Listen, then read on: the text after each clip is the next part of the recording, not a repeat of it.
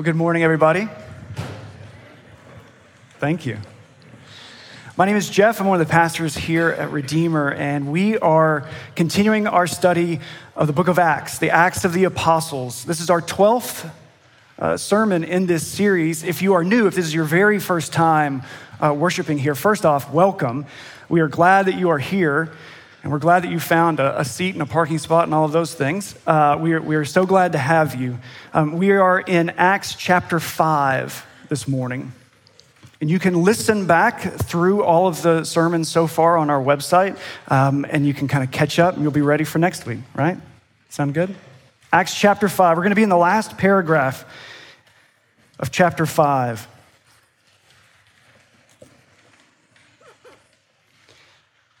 What we have seen in these past 5 chapters, we have seen these disciples witnessing in Jerusalem. These disciples, they have been on the move, fulfilling what Jesus commanded them to do, also promised would happen when he said to them that they would be his witnesses in Jerusalem, in all of Judea and Samaria, and to the ends of the earth. And very soon, persecution tipping point is coming. It's going to happen with the execution of Stephen. And there in chapters 6 and 7, we will see the mission of God begin to move outward, to expand outside of Jerusalem. And in the book of Acts, the Acts of the Apostles, we see the Great Commission beginning to be fulfilled by these first witnesses. And our passage today, at the end of chapter 5, this is where the waters of persecution kind of begin to boil over. And we see for the first time that the leaders don't simply want to silence the apostles. They want to kill them.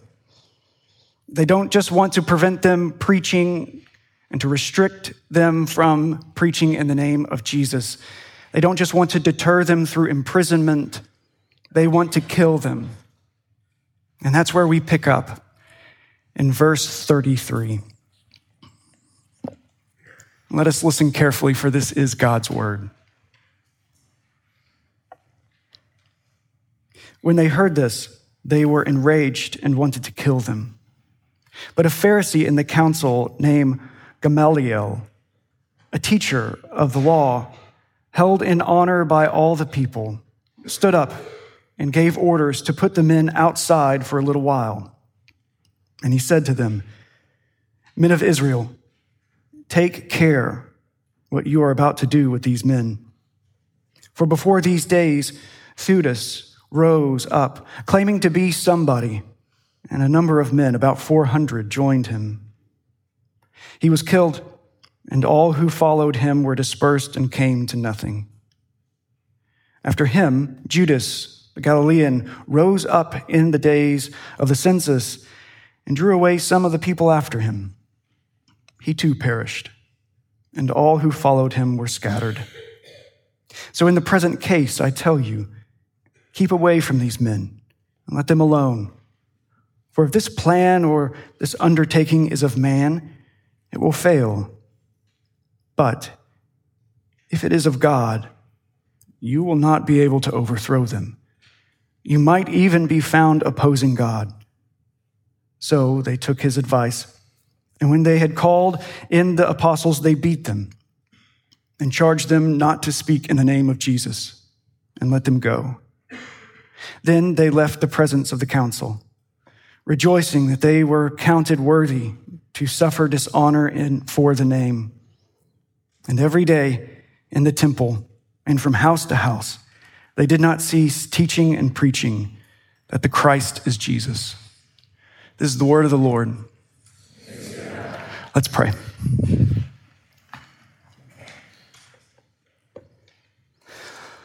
Almighty God, you know each and every one of us better than we know ourselves.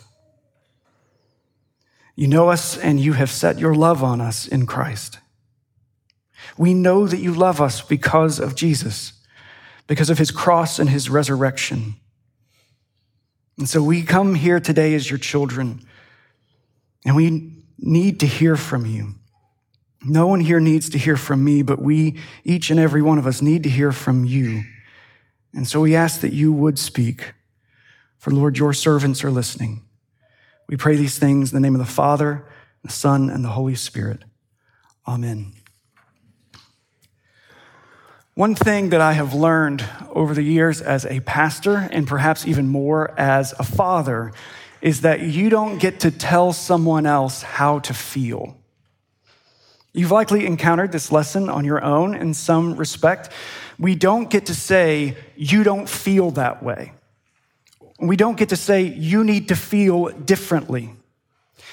Telling my kids to feel differently than they are expressing themselves is impossible.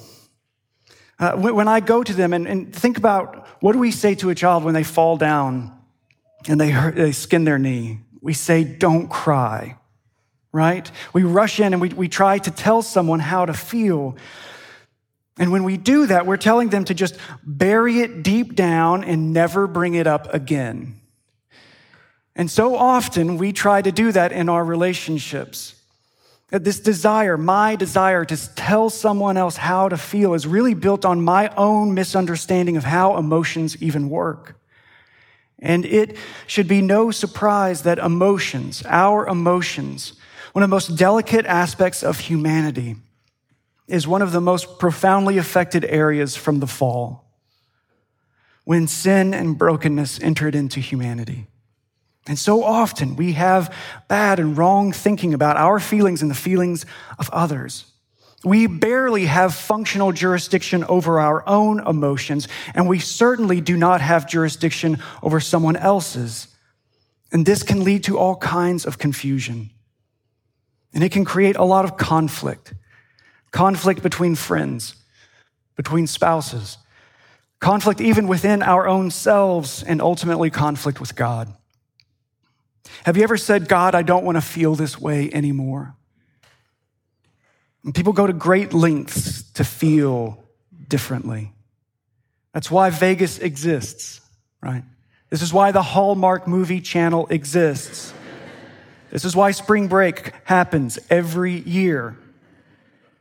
It's to redirect our feelings, to manipulate them in a direction that we would rather have them go. But there's a problem with that. Because the credits roll. The vacation ends, the buzz wears off, you sober up, you wake up alone, the person breaks up with you, the distraction fades. And in the end, to take a quote intentionally out of context from the masterpiece Jurassic Park, life finds a way. Life. The parts that are difficult and painful and sad and heartbreaking, the feelings that we try to numb or forget or deny, they find a way back to us. And I can pretend that every day is a Friday, but I know inside it's always Monday morning. So what then? What then? What do I do then? When the wounds of yesterday are slow to become the scars of today, when the wounds aren't healing fast enough, how do I tell myself to feel different? Where is that abundant life? So hear this. Our passage today in Acts 5, it's not typically known as a passage about emotions. And that's because it really isn't. At least not primarily. There are bigger things going on in this text, and we're going to walk through a number of those things in our time together. But one of the treasures of the many treasures within this text is a very helpful insight about how we feel and how we walk with Jesus in the light of joy, even in the dark of pain. And the big question that we ask with any text is, what's going on here? So last week we looked at the apostles. They were arrested because they were again preaching the name of Jesus. And they were healing people in the name of Jesus again. And the high priest and the other rulers, they became angry again. And the apostles were busted out of prison. An angel of the Lord actually broke them out of prison, and they immediately went back to the temple where they had already been arrested, started preaching the gospel of Jesus again, and were once again confronted by these leaders. The leaders arrested them, and this time very carefully, because they were afraid that if they came in too aggressively, they were going to get stoned. They would have been executed by the crowds. And so they bring the apostles to this council of leaders. And they are asking them, why didn't you listen to us? And Peter says this in chapter 5, verse 29. We must obey God rather than men. The God of our fathers raised Jesus, whom you killed by hanging on a tree. And God exalted him at his right hand as leader and savior to give repentance to Israel and forgiveness of sins. And we are witnesses to these things, and so is the Holy Spirit, whom God has given to those who obey him. And when they heard this, they were enraged and wanted to kill them. The next time we see these leaders get enraged in this way, that's when Stephen will be stoned to death. So remember, in chapter 4, the apostles, they're preaching the good news of Jesus. They are arrested, threatened, and released. They immediately go and they pray for boldness, and then they return to the temple and preach. They're arrested again, threatened again. The angel of the Lord releases them from prison. They return to the temple. They go back to preaching the gospel. They are arrested and they are brought to this council. And these leaders don't understand why they keep doing this. And they've been very unsettled, these leaders, because there is this one particular incident that happened just a few chapters back. There was someone that was healed. Now, lots of people have been healed. Lots of people have been healed in Jerusalem as they are witnessing, but one in particular stands out to these leaders because this was someone they knew. Now, there's so many people moving in and out of Jerusalem. It's a very busy city. And so they would see or hear stories of people being healed, and they're like, well, how do I not know that that's some kind of a trick? Or maybe they weren't that sick to begin with. But there was this one man that was healed at the temple. This one man that they had seen, he was over 40 years old. He had never walked before. And these leaders had passed him in the street as he was begging in the street. They passed him day after day, week after week, year after year. And then they see that same guy walking around. And when they ask these apostles, how did you do this? They say that this man is walking because of Jesus. And these are the people that they thought, I thought we addressed this. I thought that we already started to put an end to all this madness when we executed that Jesus. But here these apostles are running around saying that they have seen him, saying that he is alive, and he's still doing stuff.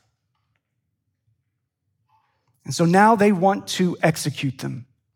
And as they're gathered together, an older, respected rabbi named Gamaliel stands up. We're later going to read about one of his students. His name is Saul of Tarsus.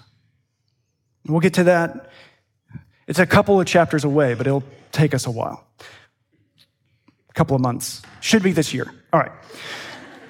But he speaks to them. He says, take the apostles out of this room. And so they take them out because he wants to speak privately with these leaders.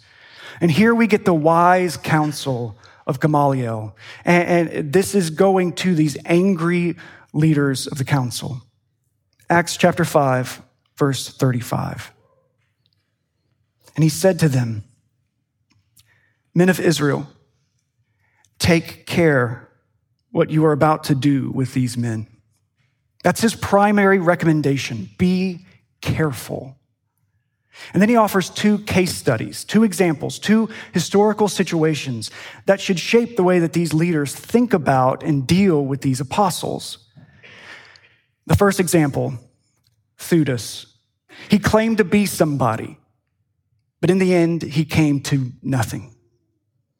Then Judas, the Galilean, he gathered a people up, but in the end, they were all scattered. And in light of those two examples, Gamaliel offers his advice. Keep away from these men. and leave them alone. And the rationale that he's applying here is that if this plan, if this undertaking, if this work is from just people, it will self-destruct. But if it's from God, you won't be able to destroy it. Now, he's half right here.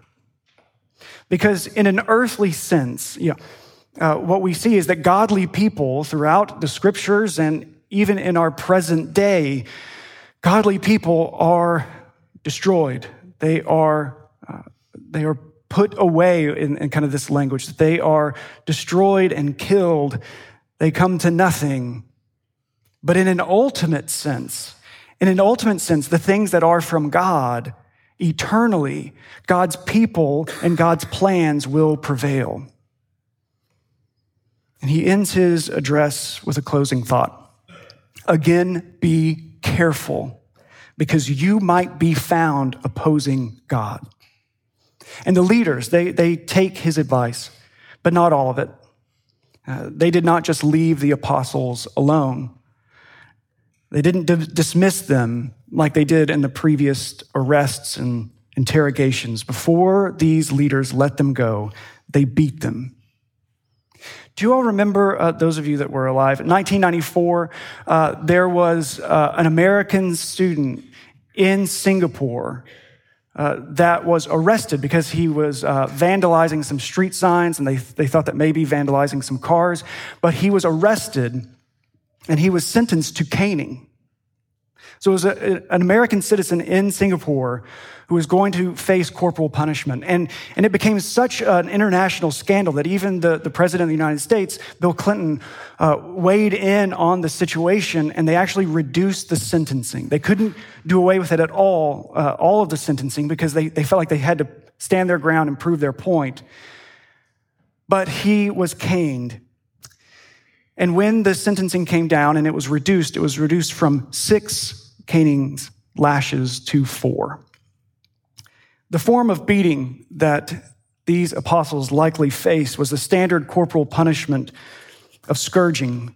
It was a whipping, and each lash would tear into and tear off flesh. This standard sentencing was 39 lashings.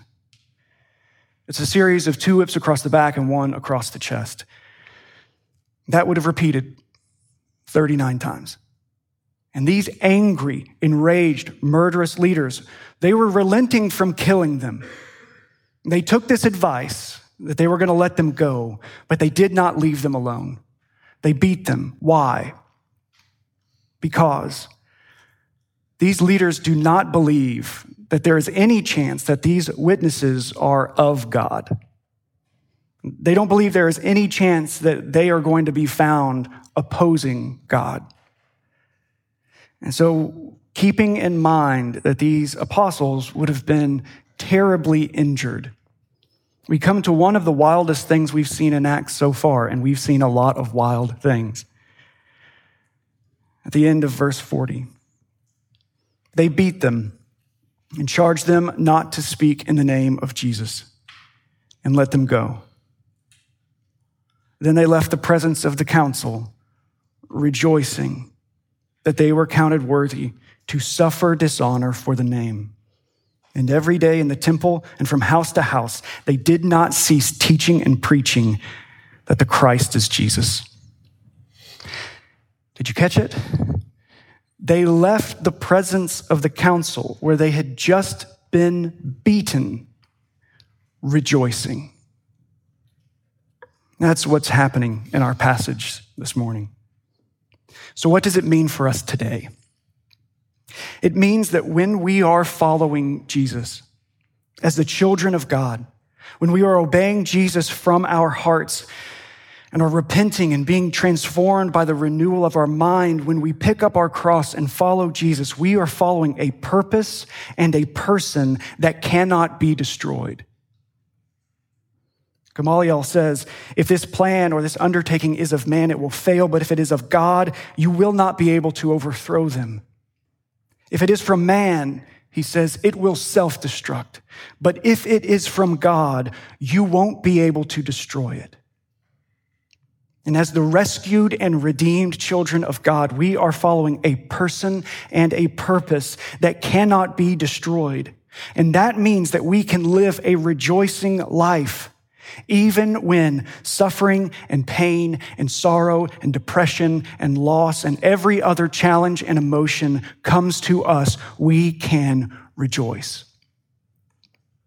And when those experiences come, and they will, we who are in Christ don't simply have a happiness in the midst of our sorrow. We are strengthened to experience that sorrow in the midst of joy. How is that possible? God-given joy, and that joy expressed in rejoicing, is eternally possible for the believer because you are eternally in Christ Jesus. We are in him, and he is our joy. So let's explore this further because joy is an unusual thing. And first off, we have to get on the same page of what we even mean by joy. I, like you, remember the day in second grade when I got my first thesaurus.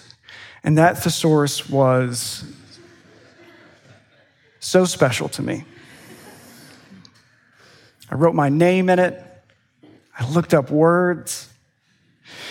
But it can be tricky because one word doesn't always mean the exact same thing as another word. And if we all come in here with different understanding of what joy is, we're probably going to get even more confused.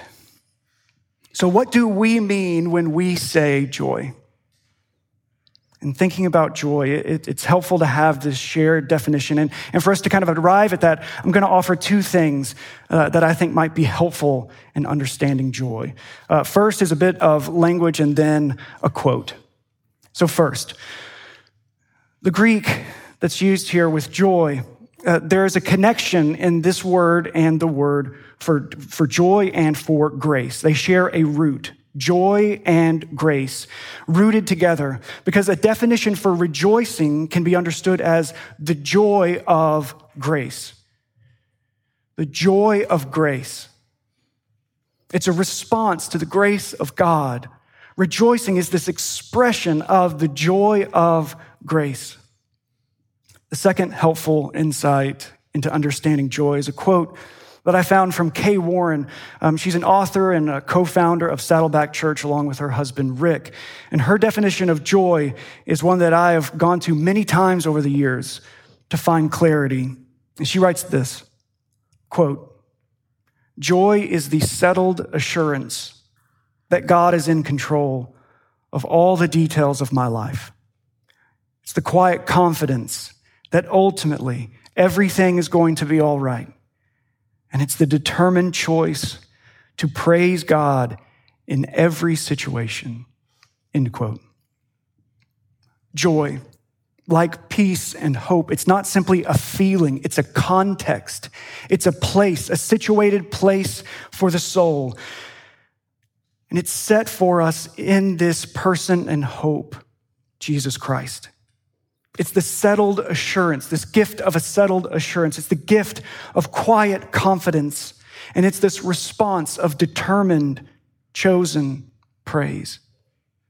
And when we begin to see this, when we begin to realize that in Christ we have a joy that's deeper than a feeling, that it's not determined by our circumstances, then we are liberated to live all the emotions of life in the presence of God. We are also able to understand that the gift of joy in Christ is something that cannot be taken away from us. Our circumstances cannot steal our joy from us. That doesn't mean that our joy is not susceptible to circumstances. It can be forgotten, neglected, confused. But there is that choice that Kay is talking about, the choice to praise. And this choice confronted the apostles that night they were beaten. Will you choose to experience your pain, to be honest with your hurt and your sorrow, and also choose at the same time to praise God in his grace? They chose rejoicing. And this means for us that we can be sorrowful in the midst of rejoicing. We can be happy in the midst of rejoicing. We can be angry in the midst of rejoicing. We can be depressed in the midst of rejoicing. Because joy is not just a feeling, but a place, a rootedness in Jesus. And we have full permission to feel the things we are actually feeling and to hold them before God with a confident hope that He is sovereign, that He will bring resolution and relief in His own time, and we can choose to praise Him in every circumstance. And that's what the apostles are doing. They weren't pretending that the whips didn't hurt. They were worshiping God in the fullness of His grace while they bled. They were suffering in the midst of their joy, and they were still choosing to rejoice in grace. There's often confusion about how we're supposed to process our emotions as Christians. Most of the time we talk about emotions in this sense that they displace one another. A feeling displaces another. Let me explain it like this. When I was joyful and then something made me sad, the sadness displaces that joy. Fear displaces hope. Anxiety displaces peace. But when we consider our place in Jesus, that we are in Him and that the Spirit is in us, that Jesus Himself is our joy and our hope and our peace, then the wide range of feelings in life don't displace us from where we are in Him. It's the work of the Holy Spirit. He places us, fixes us in Christ Jesus. And no experience or emotion can thwart or undermine this work of the Spirit.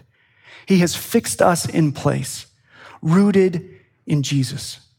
We shall not be moved. Nothing, Paul says, can separate us from this love. If it is of God, Gamaliel says, you cannot destroy it.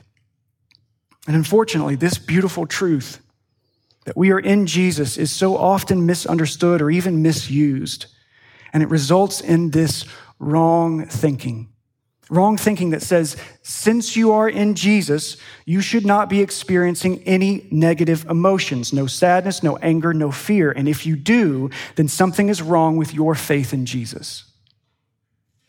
I heard this nonsense this past week. Some of you might have seen it in the news that there was a pastor out in California that ended his life last week, 2 weeks after a mandatory sabbatical for his mental health.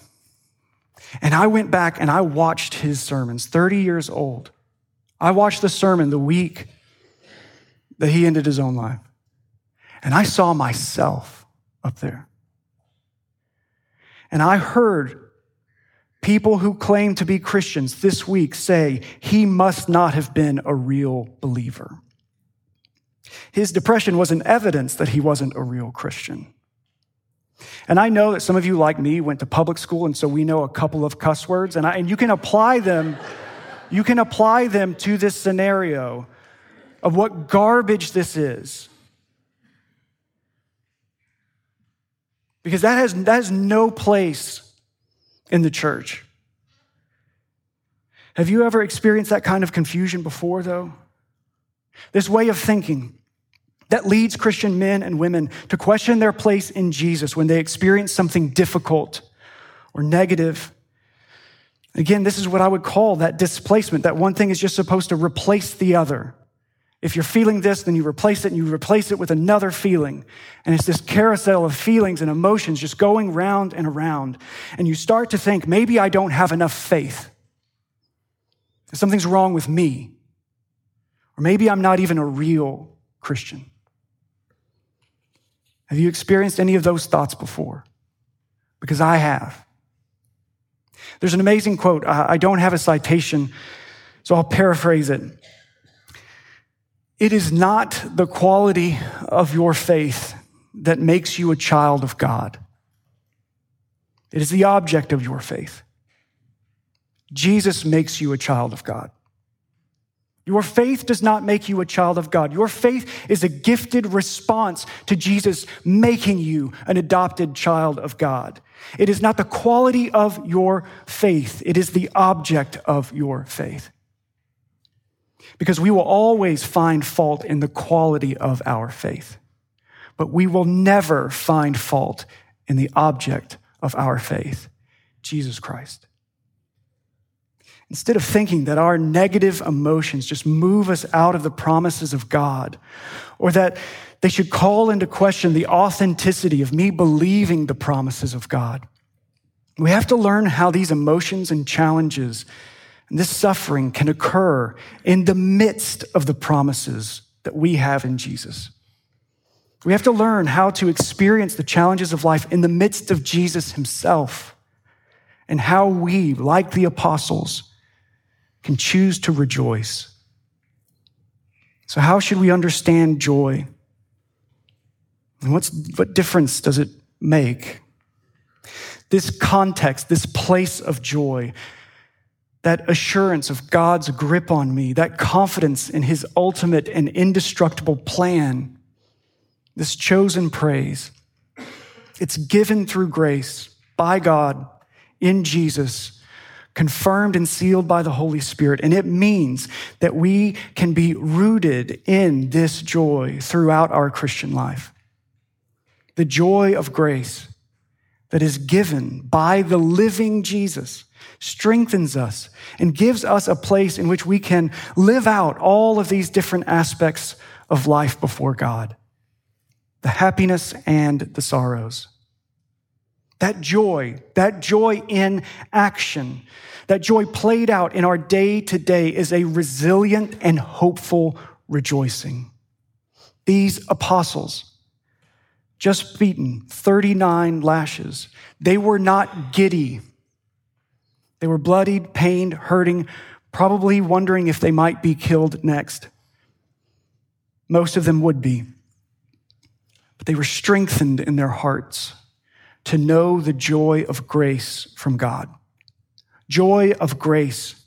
That was their place in Jesus, where all these realities of life would ebb and flow. Pain, sorrow, sadness, happiness, anger, hurt, excitement, all of that in the midst of joy. And to the person that says, I don't feel joyful, if we have a bad definition of joy, we can get confused as to whether or not we are joyful people. And when we break that unhelpful belief that joy is just a synonym for happiness, then we are better able to see that the joy that Jesus gives us is unshakable. If we're confused as to what joy is, then we might not be realizing how joyful we really are. And so to that person who doesn't feel joyful, consider your place in Jesus. Consider his constant grace in your life. Not how you are doing as a Christian, but what Christ has done to make you a child of God. Knowing that you are a child of God, believing that he really is in control, and then choosing to praise even during pain and suffering, that is the expression of joy. That is joy lived out. They beat them and charged them not to speak in the name of Jesus, and they let them go. Then they left the presence of the council rejoicing that they were counted worthy to suffer dishonor for the name. And every day in the temple and from house to house, they did not cease teaching and preaching that the Christ is Jesus. Their spirit-directed rejoicing, their joy of grace now emboldens the apostles to go right back to where they have been arrested 3 times already and to speak the name that they were commanded never to speak again. Their joy in Jesus made these disciples resilient saints who do not have to pretend that their suffering doesn't matter, but they will choose to rejoice because they are living in Christ Jesus. They are living in the midst of Jesus and his great joy. And may we too find this strength to rest and rejoice in the midst of Jesus today. Let's pray.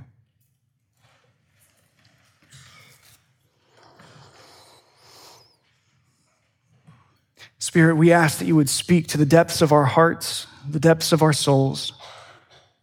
You would strengthen our minds, that we would think rightly of you, that we would follow after you with all that we are, that we would obey from the heart, or that we would trust the things that you have said and the things that you have promised, that we would trust you. And Lord, that we would adore you, we would worship you. And Lord, in this time, we ask that you would help us to see ourselves rightly and to hold ourselves before you, knowing that our only hope is Jesus, and finding rest and joy for our souls. We pray these things in the name of the Father, and the Son, and the Holy Spirit. Amen.